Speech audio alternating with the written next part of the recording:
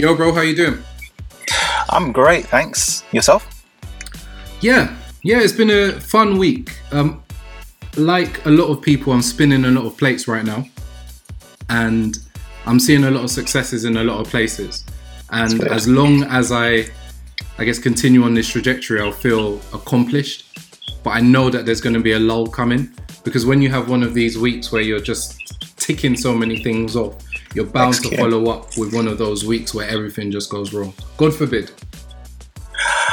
I'm more of an optimist. I think when you have one of those weeks, it's because the build-up has been solid. And what that kind of week is followed by is another week or two of just build-up of through balls before you have another week of just executing. I like the analogy of through balls. I'm hoping for a couple of through balls. I think if I can take the successes from this week and push it into next week, then that is going to keep me going. I do feel motivated. I think that's the good thing. And I'm hoping that everyone is, especially anyone who's thinking about business or is in business, because this is I don't want to use the word adjective fruitful, but it is a fertile environment where if you plant the right seed, it will grow rapidly. Quick, almost testimony. I heard of a man who bought 2,000 gym mats just before lockdown, and they sold within 48 hours. Now, he didn't ever predict that would occur, but if he had foresight and that wasn't just an entrepreneurial adventure that he went on, he would have killed it. He really would have won. And I imagine other people who have been doing this consistently are winning because of that. Yeah, and I think the lesson is almost not to take your foot off the pedal. I think when you get some victories, you can almost coast on those victories and then start to let things slip a bit. Like, oh, I've won here. Maybe I don't need to go gym this week, or maybe I don't need to have that important session that was scheduled for me to have. And as those things start to slip, or as you start to almost pat yourself on the back for some of those small successes, you start to fall into bad habits and then you lose it again. Bad habits, definitely an expensive lesson. Speaking of which, welcome to another episode of Expensive Lessons. Our audience members may have noticed something different from this episode. Tell us what you think. Yeah. We were painstakingly trying to decide what type of vibe we wanted to create for this podcast. And we chose something, a sound, a beat that we both liked. I think this cements the fact that we are old heads. Definitely. Because when I hear drill, I think of power tools. I know a couple of drill artists. I know Heady One, Pete and Baz, Homebase, Black and Decker. Oh, we're getting old. We are getting... Listen, I'm embracing it. I love being old. 30 and proud. But I'm excited. I'm excited for this episode because it's something which you have been implicitly speaking about almost on a daily basis. And I'm interested to understand why you feel it's such a pertinent issue and something so pertinent to discuss.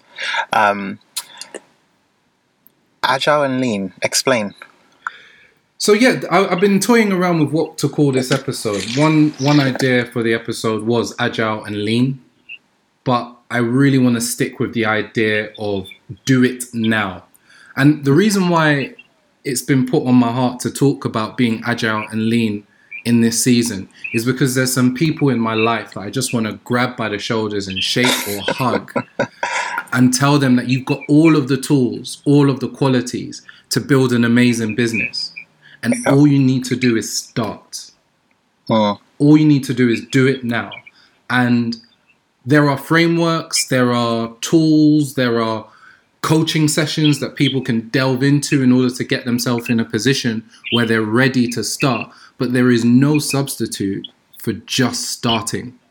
And rather than be a knucklehead and stick with the idea of telling people, just do it. I really wanted to delve into what does it mean to do it now? What does it mean to be an agile business? What does it mean to be a lean business? In this day and age, if you're an entrepreneur, if you're a startup, even if you're a large business, you're hearing the terms being agile and lean being passed around quite regularly. And sometimes those words are even used interchangeably. Yes. But I really want to delve into what it means to be agile, what it means to be lean, and how people can actually make use of that mindset in order to really become successful. So can you define it for us then, from your take? And I'll try to almost feed off that. So first, being agile, what does it mean for a business to be agile? So for me, an agile business is a business that is able to respond rapidly to a changing environment, as well as move very quickly from an idea to execution in the shortest time possible. So an agile business is a business that can look at the environment and see how things are adapting and then build on that very quickly. A perfect example, whether they realized it or not, was the gentleman who bought all of those yoga mats. Maybe they sensed a change in tide and thought, this is going to be something which we can exploit. A more dubious or a more immoral example is all of the people who, when they sensed lockdown happening, they went on Amazon and bought all the hand sanitizer. A more dubious example is suggesting that the banks are exploiting the current climate with interest rates and government-backed loans, but that's another discussion. Definitely. Well, it's another point. It's people, but these are examples of people who are able to notice that there's a change in their environment and actually exploit it, take advantage of it. And you can, once again, I've mentioned in the past, you can use your powers for good or you can use your powers for evil. Another example is we've seen a lot of wine distilleries and beer makers see their sales plummet during this time because people aren't going to pubs and bars. But those companies, in a very short space of time, have been able to repurpose their equipment to produce what? Hand sanitizer. Yeah. And I think that's a perfect example of being agile, where you have an idea and say, okay, so this is the environment that we're in. This is what our customers might need. We've got the resources and tools to deliver that. Let's move. But let's not move next year. Let's move now. And I really, my heart aches for people and businesses who have great ideas, but I know we're not going to see any results this year or even next year. Quite possibly because they do not read those three stages of acknowledging need, acknowledging what you have in your own hand, and then choosing to go now. I'm full of sporting analogies, and for me, agile was always that ability to move quickly and change position, whether it be from offense to defense. It's that rapid movement which enables you to be agile. And if you are unable to do that, you're a sluggish business. Irrespective of how powerful you might be, you're sluggish. And in all sports, pace wins. We've been told off by some of our listeners because a lot of our listeners aren't very much into sports, but we continue to use sports analogies. So here's another sports analogy. It's when we see a team, a very offensive team coming against us, and I'm using a football analogy, and we've currently deployed a 3-5-2 formation. So we've got three defenders at the back. If we've got an offensive team, being agile is being able to notice very quickly that we actually probably need to change our defense to 5 at the back. That's a very high level example for the few men who actually listen to sports and also engage with our podcast. You'll appreciate what we're talking about there. Rightly so. You've explained that many people mistake agility for being lean. So in your own words, what would being lean be? So being lean is more about being able to maximize your existing resources, and it's being able to eliminate waste, both of your products and your services. So the example of the wine distilleries or the beer makers, is actually an example of being agile because they moved quickly, but also being lean because what did they do? They maximized their existing resources. They didn't go and buy new machinery. They didn't go and build a new factory. They literally just repurposed what they already had for an existing customer need. So when you're considering what it means to be lean, the question that you need to ask yourself is, am I making the most of the tools that I have, and am I making the most of the customers that I have? So for example, a lean business isn't offering their customers their bare minimum. A lean business will offer the customers everything a customer is willing to purchase from that business. Which brings about a question on mindsets, because I wonder who thought of pivoting from wine to hand sanitizers. It's genius. Now, some people may assume that, it would have been the CEO or the company director. Not necessarily. But we do know whoever did come up with that idea is being envied right now and being widely celebrated, because that will go down as just a masterstroke. You've highlighted a seriously important point there, which I think people need to be aware of, especially big businesses, which is the brightest idea may not come from your C-suite. It may not come from your senior leaders. So you need to have a mechanism in place, which means that you can listen to anybody who has a bright idea. There was one good example a couple of years back from Waitrose. There was a serious drive to reduce the cost that Waitrose was spending. So they wanted to reduce their overheads. They wanted to be more lean. And there was a call for innovation ideas. And there was one elderly cashier who noticed that whenever receipts were being printed, they were so long and they were so wasteful. There was a lot of excess paper being used to print receipts. And her suggestion was a very simple one. Why don't we make our receipts double-sided? Immediately cutting your paper costs in half. Now, somehow that suggestion got right up to the top, got listened to, and saved Waitrose what I imagine by now would probably be hundreds of thousands, if not millions. Easily. And that's just printing. So I think the point that you made about listening to anybody with a bright idea and providing a mechanism or a process for that idea to be shared, heard, and acted upon is so important. In one of the greatest examples I've seen was an organization where every person was coached or had a buddy. And in one of the most peculiar instances, the person at the very top of the organization was being coached by someone who was only in their third year in that industry. Now, however gimmicky that might sound, what it did show was intent to listen and intent to learn, and that we are all teachers, we are all learners. It allowed for that stream of information to be shared, where at any point you can share what is on your mind, irrespective of how silly you might think it might be. Because with the knowledge that I have, playing on a higher level, I'll be able to refine that and bring out the gem. There's something in that about encouraging every member of your team to be a leader or to adopt a leadership mindset. And if not being a leader, it's having accountability for the problem. If you're a small business, what you can't have is somebody who says, well, this is my job, this is my role, these are my roles and responsibilities, and I'm not going to consider anything outside of my roles and responsibilities. If you get that mentality in a small business, then you are losing money. Definitely. So, question go for it. From me.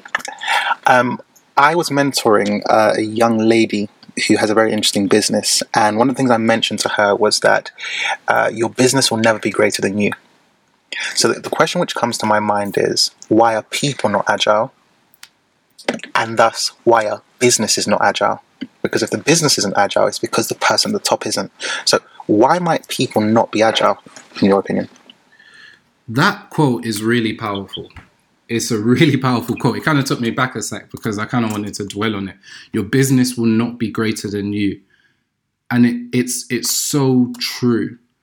And it makes me think of another statement around writing, being an author. Now, if you're writing a novel, some fiction, one of the hardest things to do is to write a character who is smarter than you.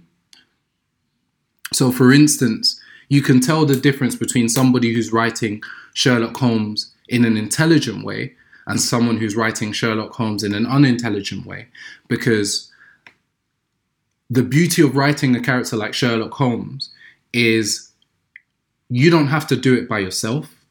If you put multiple heads together, then even though you're one single person who doesn't necessarily have the intelligence of an imaginary character like Sherlock Holmes, if you get loads of writers in a room, then you can actually, through joining your minds together, create a character who's smarter than all of you.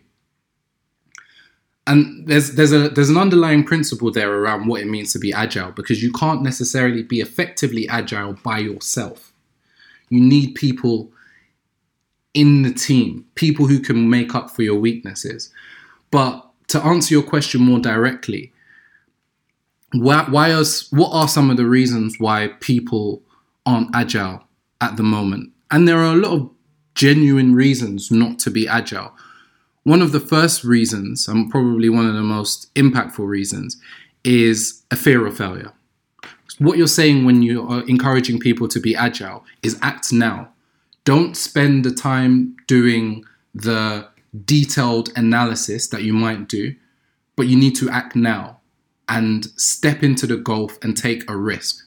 Being agile is about taking risks, because by converting your wine distillery into a hand sanitizer factory, there's a big chance that that may not bear fruit.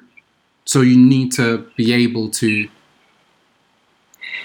deal with that fear and deal with that risk. Yeah. One of the other reasons is being a perfectionist, where you don't want to produce a product or service until it's absolutely perfect.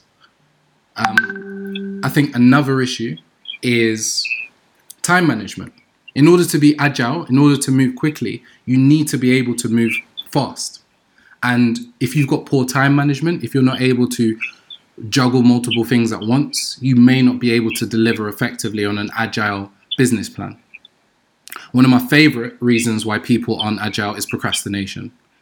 There's always something else to do. Working from home at the moment, there are so many reasons to procrastinate.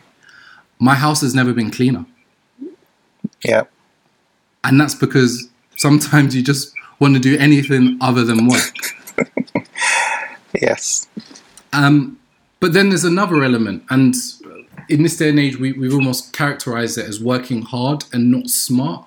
Some people are working extremely hard, working from as soon as they wake up until they go to sleep, but they're not necessarily working smart.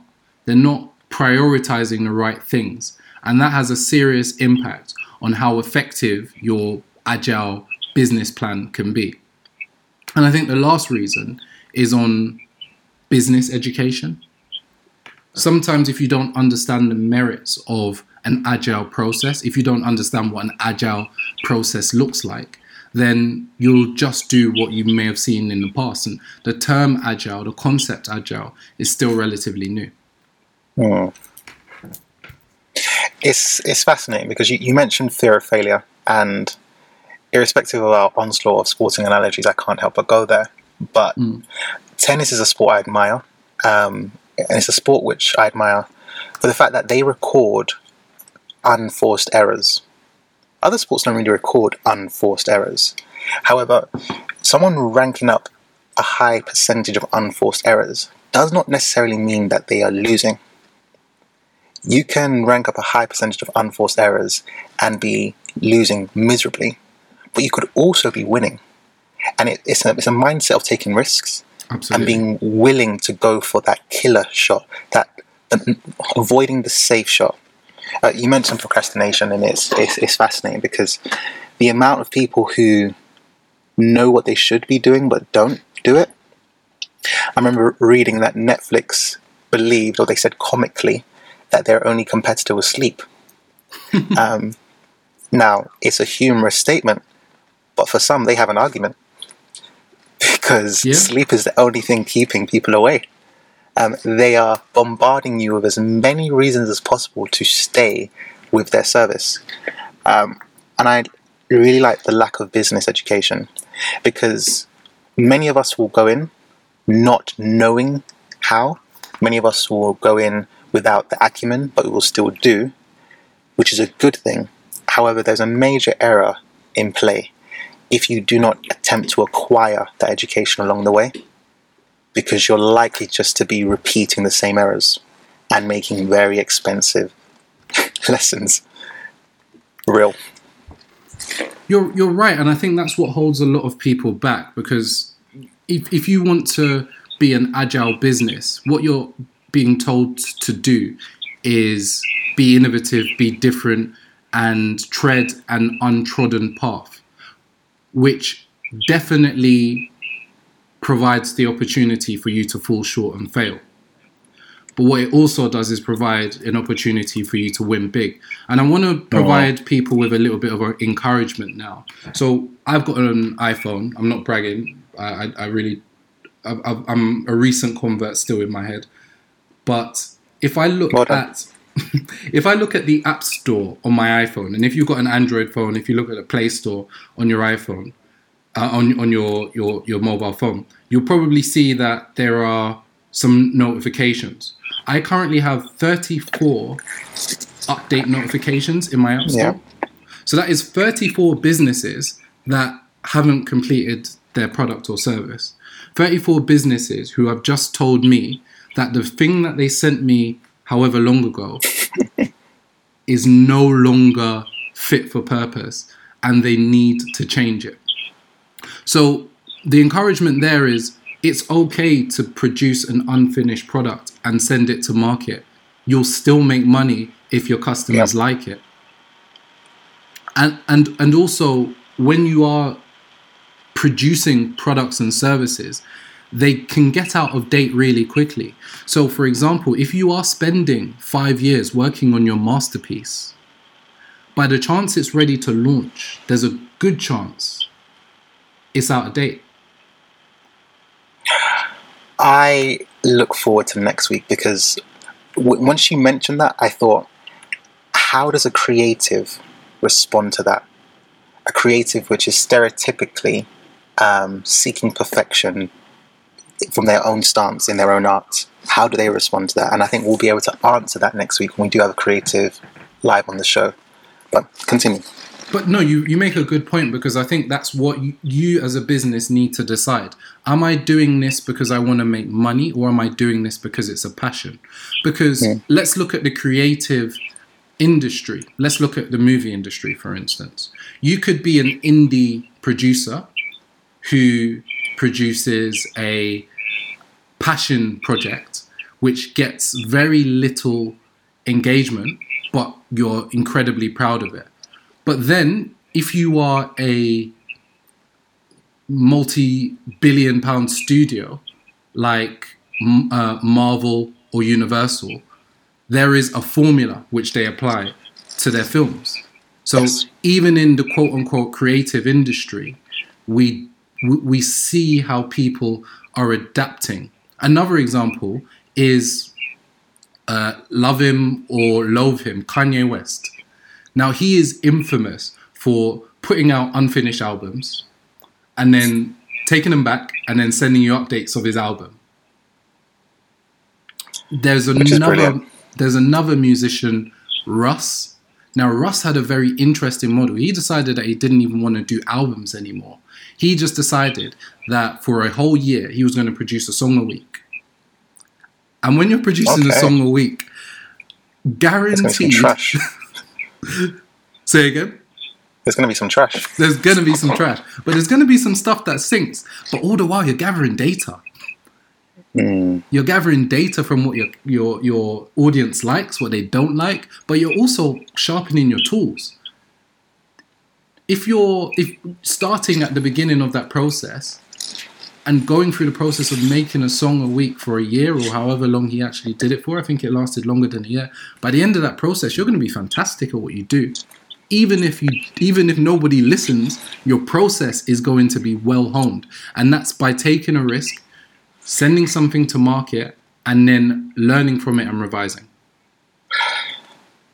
Expensive lesson like 126. It took me over 4 years to realize that we are all data companies and we are all media companies. So that is a masterstroke on his part if he realized what he was doing on the outset. And that's my biggest encouragement, challenge to anybody who's worried about starting or delivering something to market. You need to get data. And the only way you can get effective data is by making sales. Because back to my point that I made a couple of episodes ago, you need to start off with the suggestion, with the mindset that nobody wants your stupid books. Yeah. But you don't know why they don't want it. So how do you learn that? By offering it to them, seeing if they buy it. Maybe they don't buy it for £10 a box, but they do buy it for £5 a box. But what is the reason for that? The only way you can gather that important information is by sending something to market and let people rip it to shreds. Now, another challenge, very sorry to interrupt very quickly. Another challenge around that is, I want to start a tech company. So I need a lot of tech involved in my solution before it's ready to launch. I still haven't come across an example. I could be wrong. I still haven't come across an example where that is true.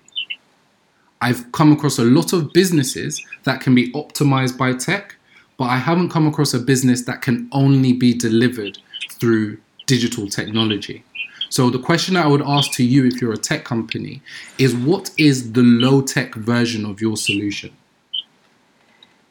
If you want to start a delivery app where you go to the corner shop and deliver food to customers in your local area, and you want to deliver an app where they can book online this delivery service, why are you not knocking on doors right now and putting flyers through letterboxes saying, this is my number, I will go to the corner shop, collect the things that you want and deliver it to your door? Tech only enhances that solution. You saying? To the listeners listening and those who are making that error, that it doesn't sound sexy. True. I'm trying not to name the company, but there was a company I was speaking to earlier this week who the whole premise is based on them having that. And it's very clear after 10 minutes of speaking to them that, one, the app isn't necessary. The app is a luxury, yes, which will make you feel better about yourself. What were my words to her? I have 30 apps on my phone and I probably use 5 of them. Why would I acquire yours and not use it for more than a week? Especially in the niche market that you're in, where people tend to only experience what you're offering once or twice a lifetime.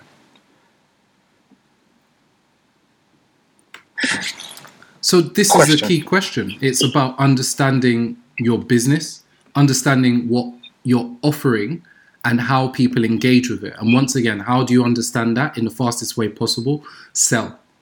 Offer it. Even if it's a clipboard, or a newsletter. It doesn't need to be an app for you to make money. Sorry, you had a question. No. Learning, get to market as quick as possible. For those people who are questioning themselves, tucking into Ben & Jerry's or thinking, I really should just go back onto Netflix and just wallow away. Quick fire, how can they become agile as quickly as possible? They and their business. So this is a mindset thing. So to anybody listening to this, you are worth something.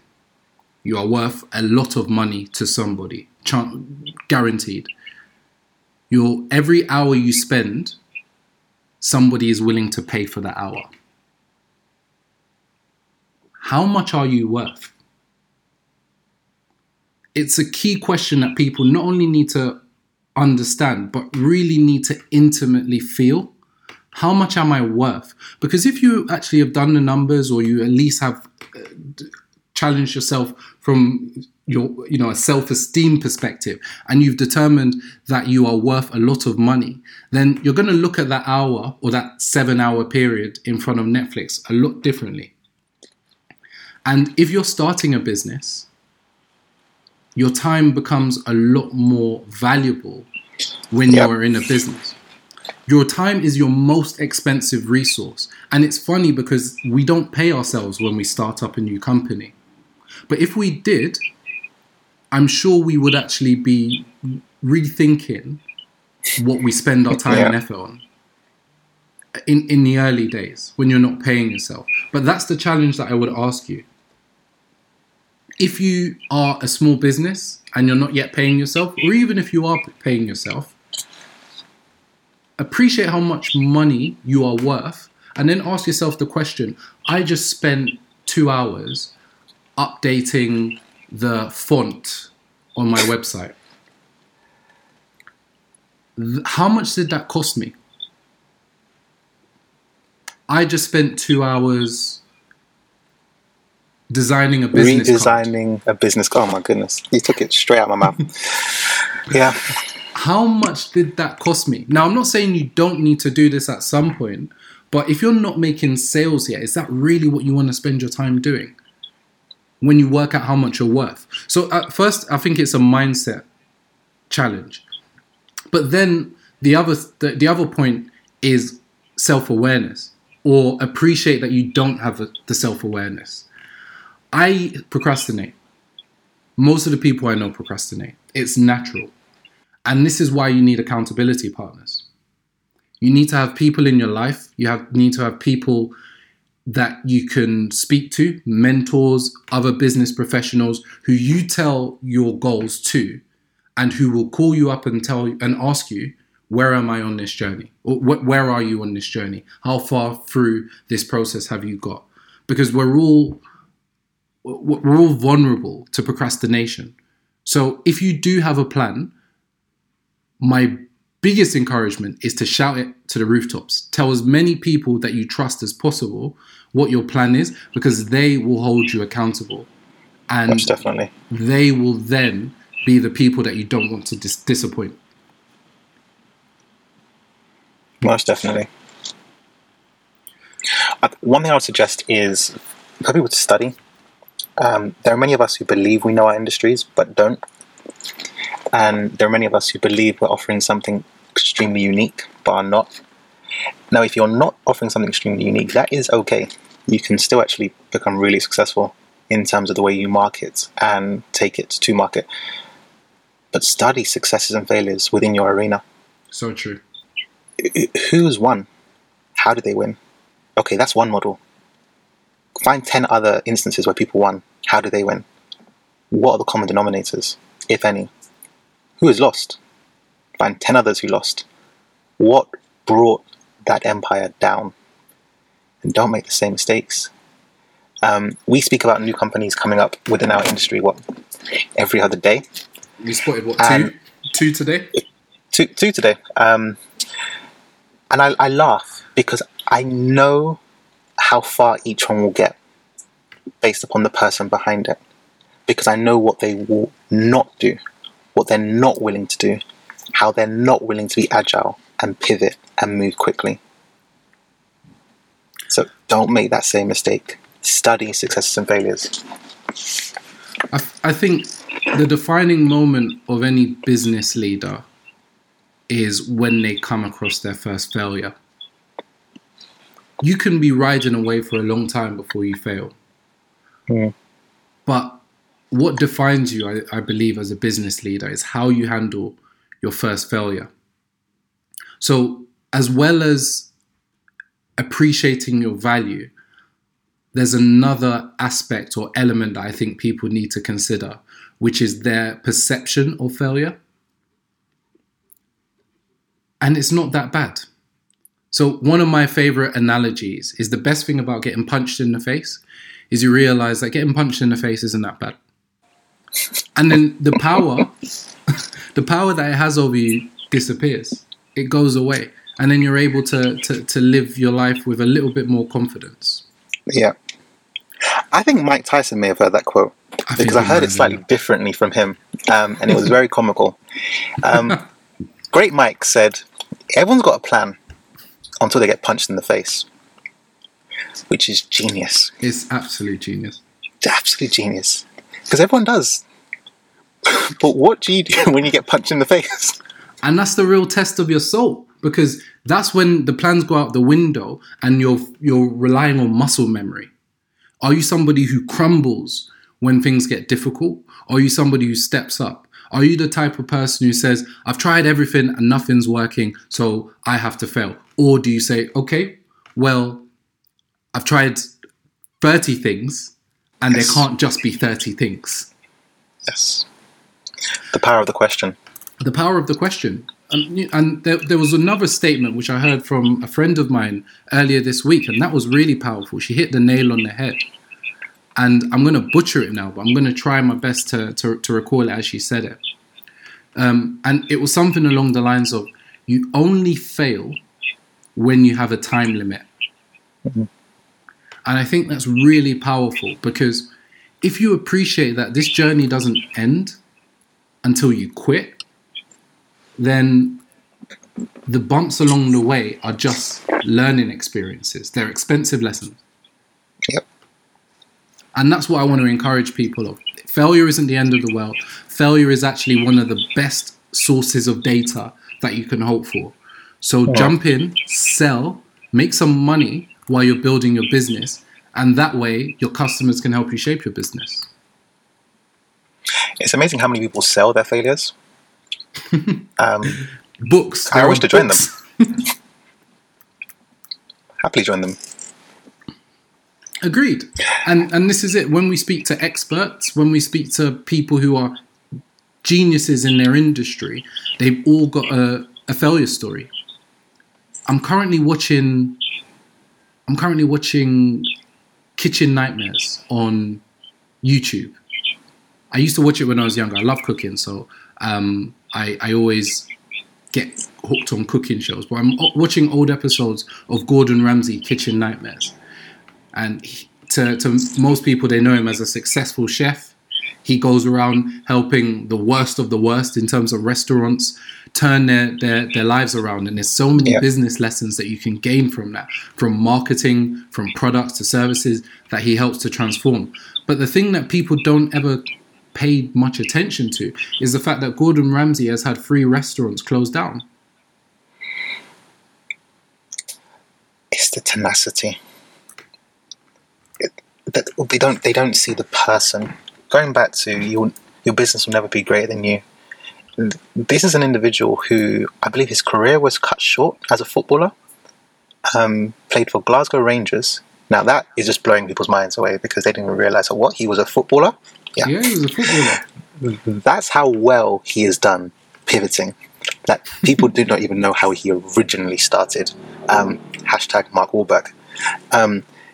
He was a footballer who had to end his career early, but decided not to waste that dogged mindset of just never giving up, and placed it in another industry. And irrespective of how many times there have been failures or knocks, he continues to go. So clearly his businesses will be successful because he is, as an individual, successful. He's mastered failure. That's a really powerful point. And to add to that, Kobe Bryant, the late Kobe Bryant, was a prolific basketball player, one of the best of all time. And with my understanding, he is the only basketball player that I know of that's also won an Oscar. Wow. And that's the power of pivoting. And he didn't have a massive failure to boost him into a new field, but it's just another demonstration of being agile, having an idea and not listening to the story that you tell yourself. Oh, I'm a basketball player, I shouldn't be creating visual art. I've never done this before. There are very few people that have made a solid transition from sport into this world.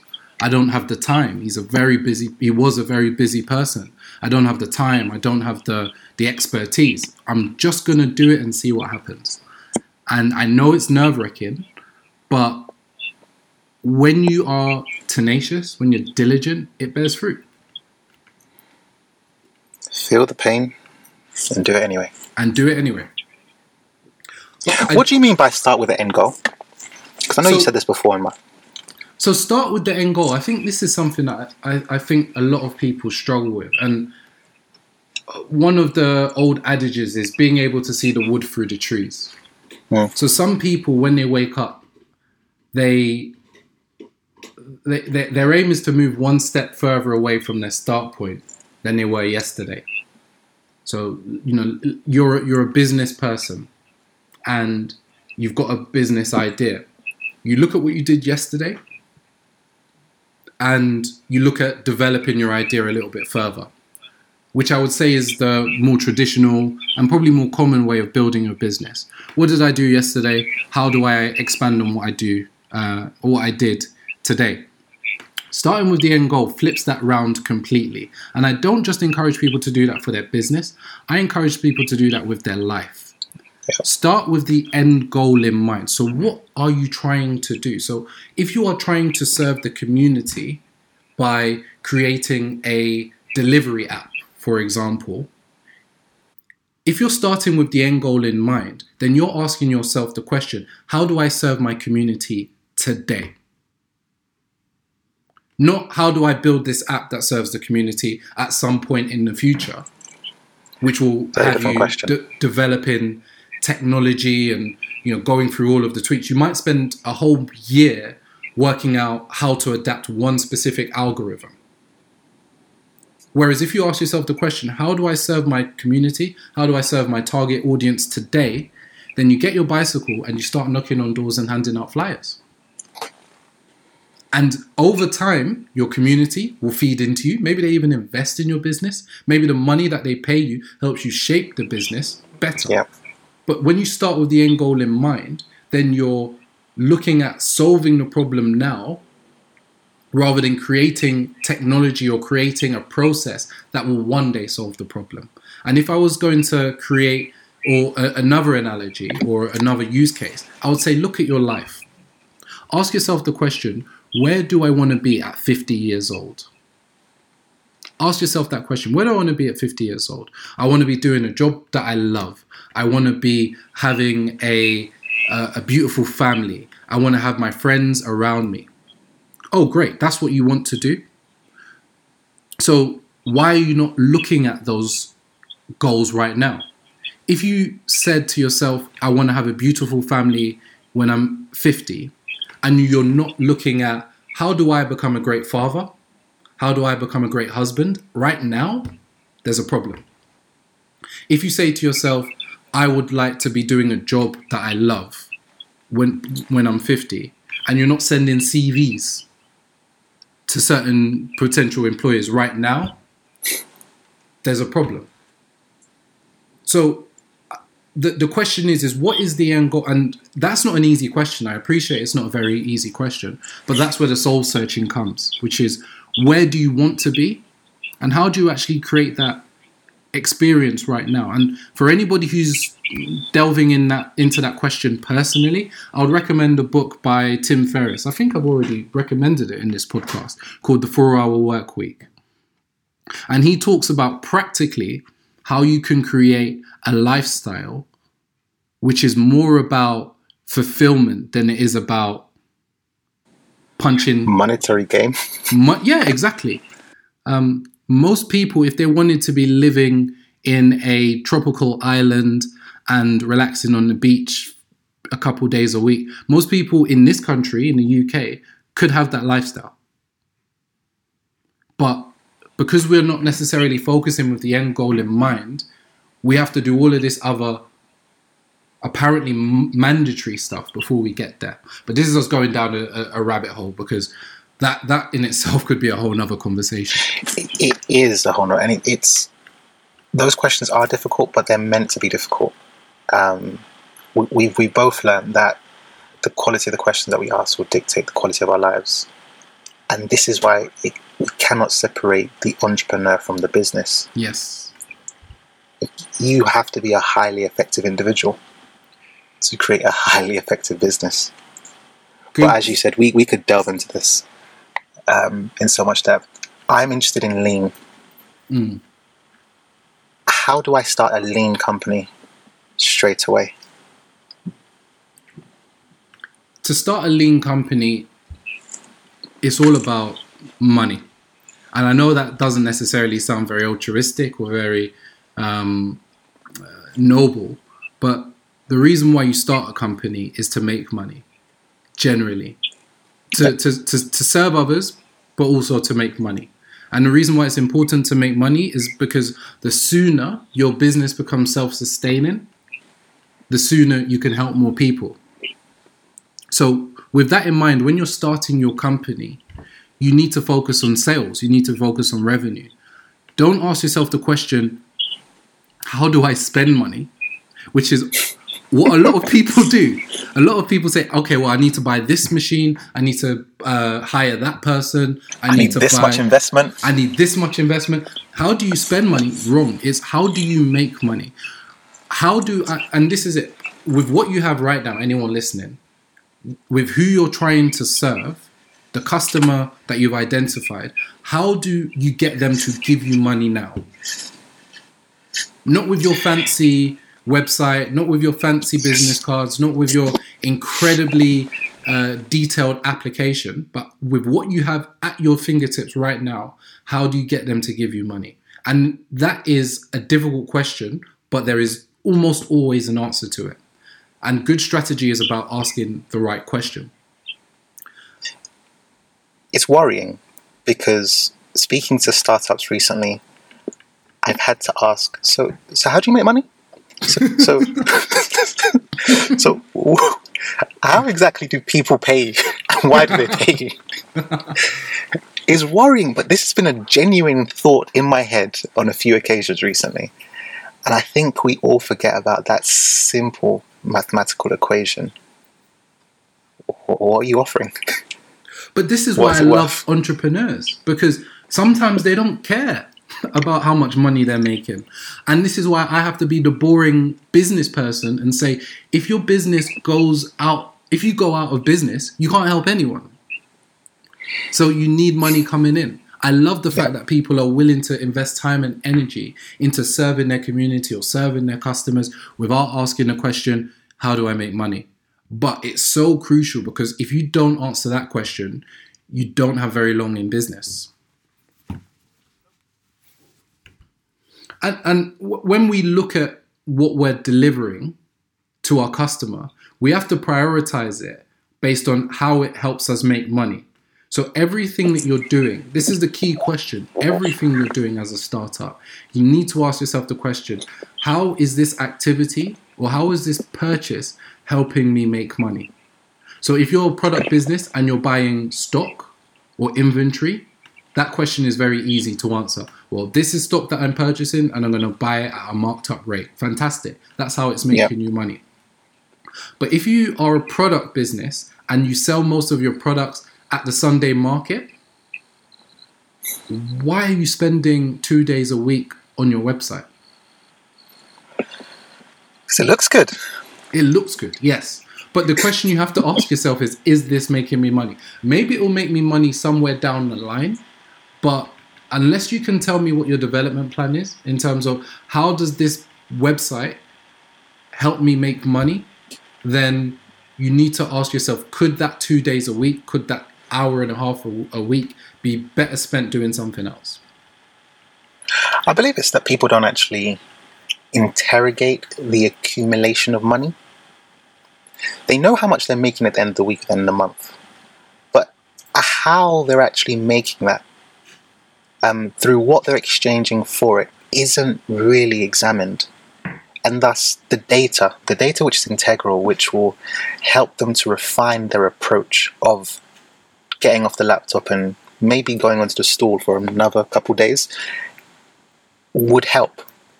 There are instances where people don't know actually where their customers are coming from, or why their customers are going to them, or which product is not the highest selling product, but has the highest profit margin. Very different. Talk to me more It's about frustrating. that. I think that's a really interesting point, because the purpose of being a lean company is that you're maximizing your resources. And Yes. you've made that point in the past about making sure that you're aware of your profit margins on your products and services. Could you expand on that? So I imagine everyone who's currently got a company or is planning to have one has their product range already in mind, or their service range already in mind. And those who are already live will know which service or which product has the highest unit clicks, has the highest amount of people acquiring it. And that's great. That's good. I'll be interested in what your top 5 are. What will be better to know is, of each service and of each product, what is the difference between the cost of you taking it to market and the acquisition cost? Or by that, I shouldn't say acquisition cost, because that might make me think of other things, but the cost of you taking it to market and the purchase cost. Because once you've worked that out for your top 5 products, then you're able to say that actually, although product A or service A brings in the most amount of revenue and is the one which moves the quickest, it's actually product C where I have the greatest profit margin. Let me actually interrogate how and why people purchase product C. Let me actually invest a little bit more time thinking about how I can promote product C. Product A might be the cost-effective version for my client, for my customers. That's the one they're going to pick the most. However, could I increase the ratio of customers purchasing product C to improve my profit overall? You've got a really important concept there, and I want to provide a personal experience to help illustrate it a bit. So last year we had various offerings, but we had 2 very distinct selling mechanisms. We had our e-commerce business, and we also had a salon. Yep. And we looked at the numbers, and what we determined was that the e-commerce business was a lot more profitable. It also was the source of most revenue. But even if that wasn't the case, let's say our salon, we were making, I'm going to pull some random numbers out of the air, so don't try and watch anyone's pockets. But if our salon was making £1 million a year and our e-commerce business was making £100,000 a year, if we had to spend £1 million a year to keep our salon afloat, and we only needed to spend 20k a year to keep our e-commerce business afloat, which one should we hold on to? You're asking the right questions. Once people start really interrogating profit margins, they know what they should be marketing, and they'll value their time a lot more. I also want to talk about payback period, because when we talk about investing our time, investing our effort or our resources, we also need to understand, when is it actually going to pay us back? Gordon Ramsay's Kitchen Nightmare is another example from that. So I watched an episode where a restaurant owner fell in love with one of his bartenders and made her the co-owner of the business. Wonderful. She then asked to remodel the restaurant in order to entice more customers. He didn't give her a budget, which was his fault.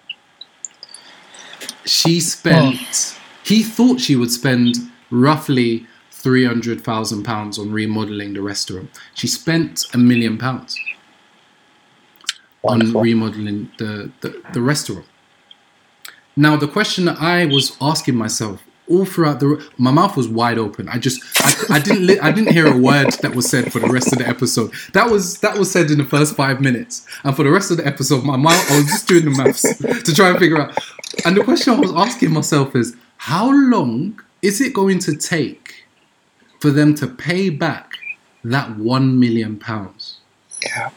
Because just because you start making profit, just because you are now increasing your sales by 20, 30%, it doesn't mean you've paid back your investment. Because maybe on an annual basis, you're making 20, 30,000 pounds profit on your business. If you're making 20,000 pounds profit a year, then it's going to take you 5 years to repay that initial. Sorry, 5 years? I apologize. That is terrible maths. 50 years to repay to repay that initial investment. So you really have to interrogate the numbers and understand, okay, well, how much money am I spending on building this solution? And when is my payback period? When am I actually going to pay off that initial investment? And if anybody is looking for investors, they need to understand that question in detail. In immense detail. 2 points. It took me. We're moving away from the sporting analogies, and we're going into Hollywood. I'm going to bring you back to sporting analogies.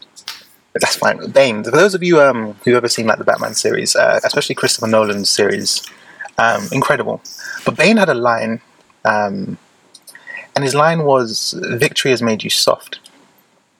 Now, I think that line is extremely applicable to those who've had or tasted success in business. Because we can fall into the trap of no longer interrogating the numbers and just assuming that this train is going to continue running. Just continuing to assume that, well, I've invested money previously. I'm no longer really tracking how much I'm investing because I'm still making a lot of money. And I'm sure I'll make it back. There are too many vague adjectives and nouns in that sentence. Yeah. It's just too vague for your grandchildren's comfort.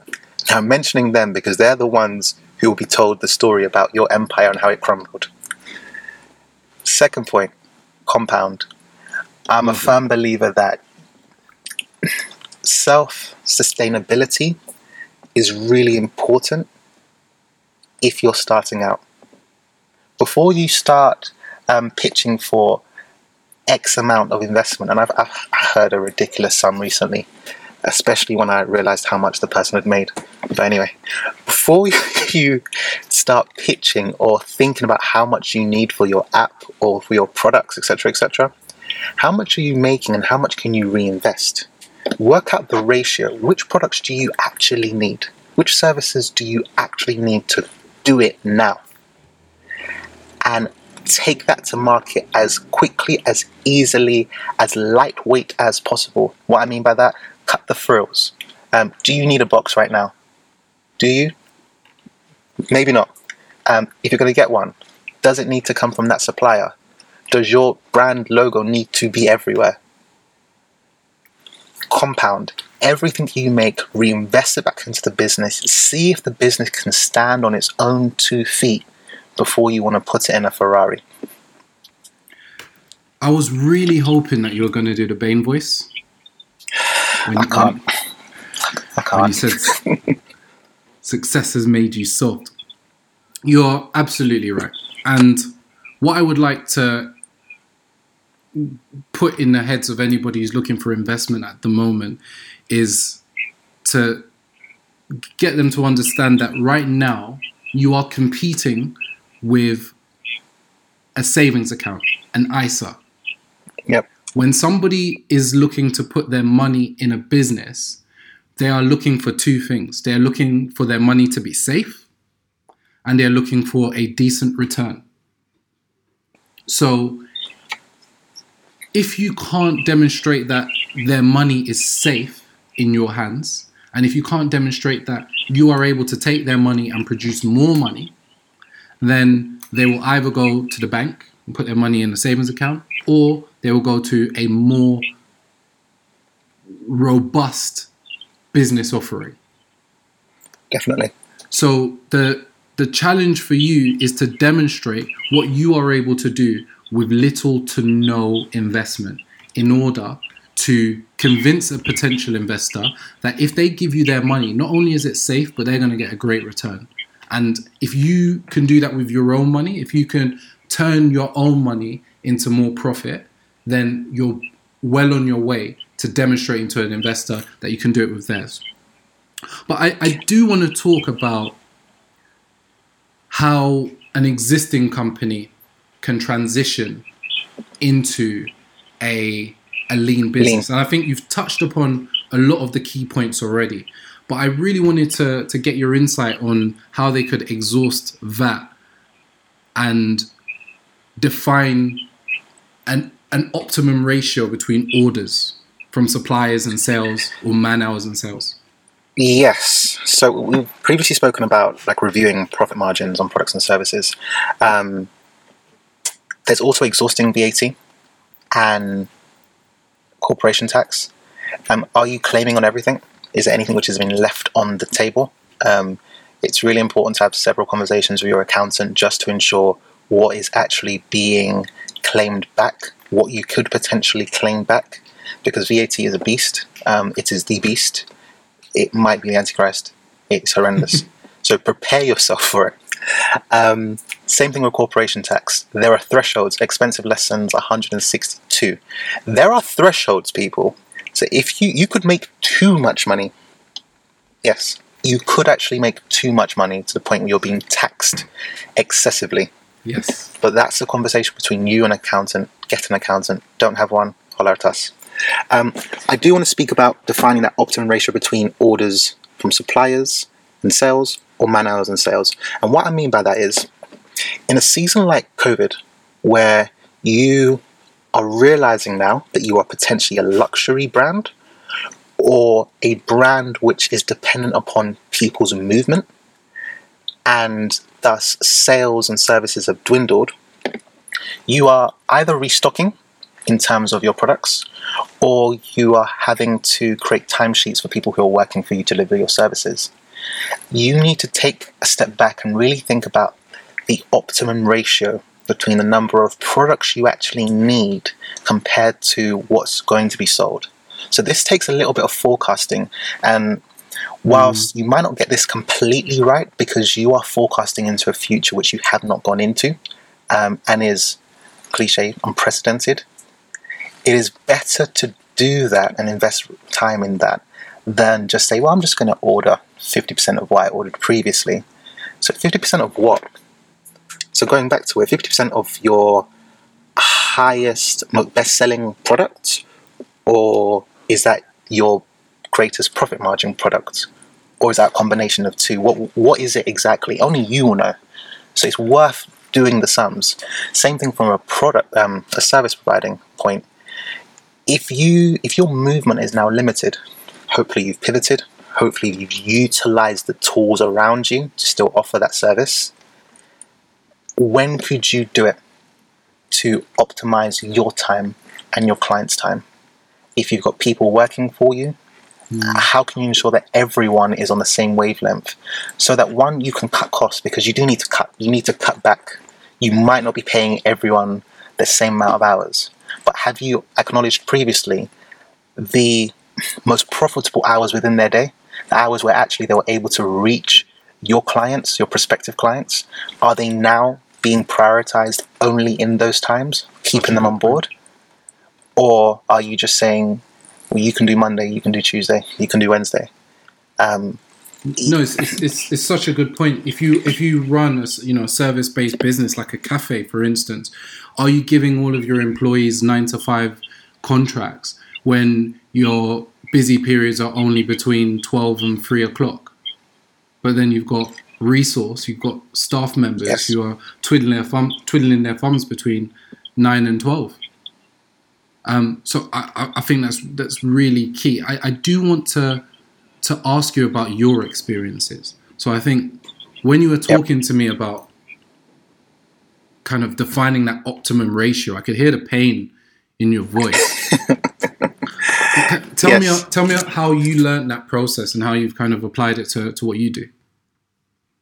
Well, fortunately for me, I was a real startup, which really compounded.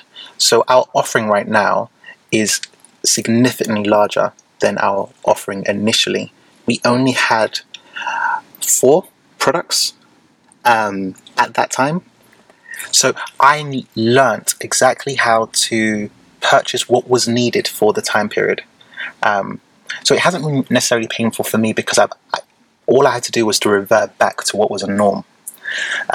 But from a month-to-month standpoint, it would look like me reviewing what has sold previously, what I forecast to sell based on seasons and trends, market trends. It might be things which are happening within the local community, the wider community, nationally, events, festivals, social media trends, and seeing what is to come.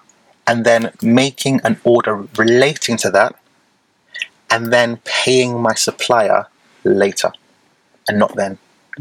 I have an element of credit there, which is great for me because I can then decide to either increase that order or just hold my position and say, well, maybe I've ordered too much. Clear that balance the following month and start the same process again. This is not a gem. This is actually like a step-by-step walkthrough of how to win at this. I think literally I'm taking notes because I think this is really valuable, and I'm looking at how this is relevant to other businesses as well. So please carry on. It's that simple. I hope what I said is simple because it's just my reality. It comes from that history, like I mentioned previously, of having to order product-based only what was necessary. So by that, deciding that new product, which is interesting, looks good, people actually want it, including my wife, interrogating it and saying, no, that's not going to sell. Having that ability to stand back and say, that is not going to be profitable. But you know what, I'll pull it back to another analogy, which is, once again, good old Gordon Ramsay. He went and spoke to a pizza restaurant, and one of the things that he didn't understand is, why was their menu 20 pages long? And in this pizza restaurant, they were offering seafood, they were offering steak, they were offering rice dishes. And over time, I think this menu just grew and grew and grew. But ultimately, you could go back and simplify. So in them having to purchase stock or inventory so that they can serve a steak if a customer asks a steak, even though a customer goes to a pizza restaurant for a pizza, they're spending money on steak that they might actually end up throwing away because they're just trying to offer everything. Sometimes you need to really appreciate what it is you do well and simplify your offering so you're reducing wastage. And I think that's a concept that's relevant to any industry. Definitely. Validate it. Do your competitor analysis, because there will be moments in which you will feel nervous because your competitors are offering more. But go follow the numbers. Follow the numbers. Really step back and think about what is actually selling. You don't want to be that corner shop which has toys and other gadgets that don't actually move. But the only thing that does move is Snickers and milk. Exactly. Sell what moves. And with that numbers point, the last point from me is understand your numbers. Find, qualify, and measure your metrics. If, for example, you were a business that had a billboard, a local billboard which started to gain engagement, maybe you were a barbershop and you had a billboard pointing to where your barbershop was, and you could actually measure how many people came into your shop as a result of that billboard. Fantastic.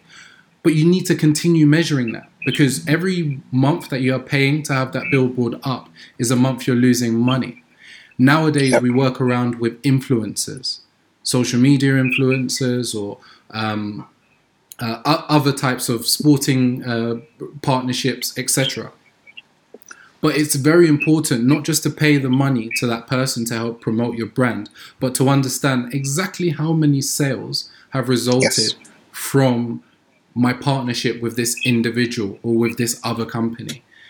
Understanding that, measuring it, qualifying it, and reviewing it on a regular basis means that you're not wasting money in areas that could be spent elsewhere.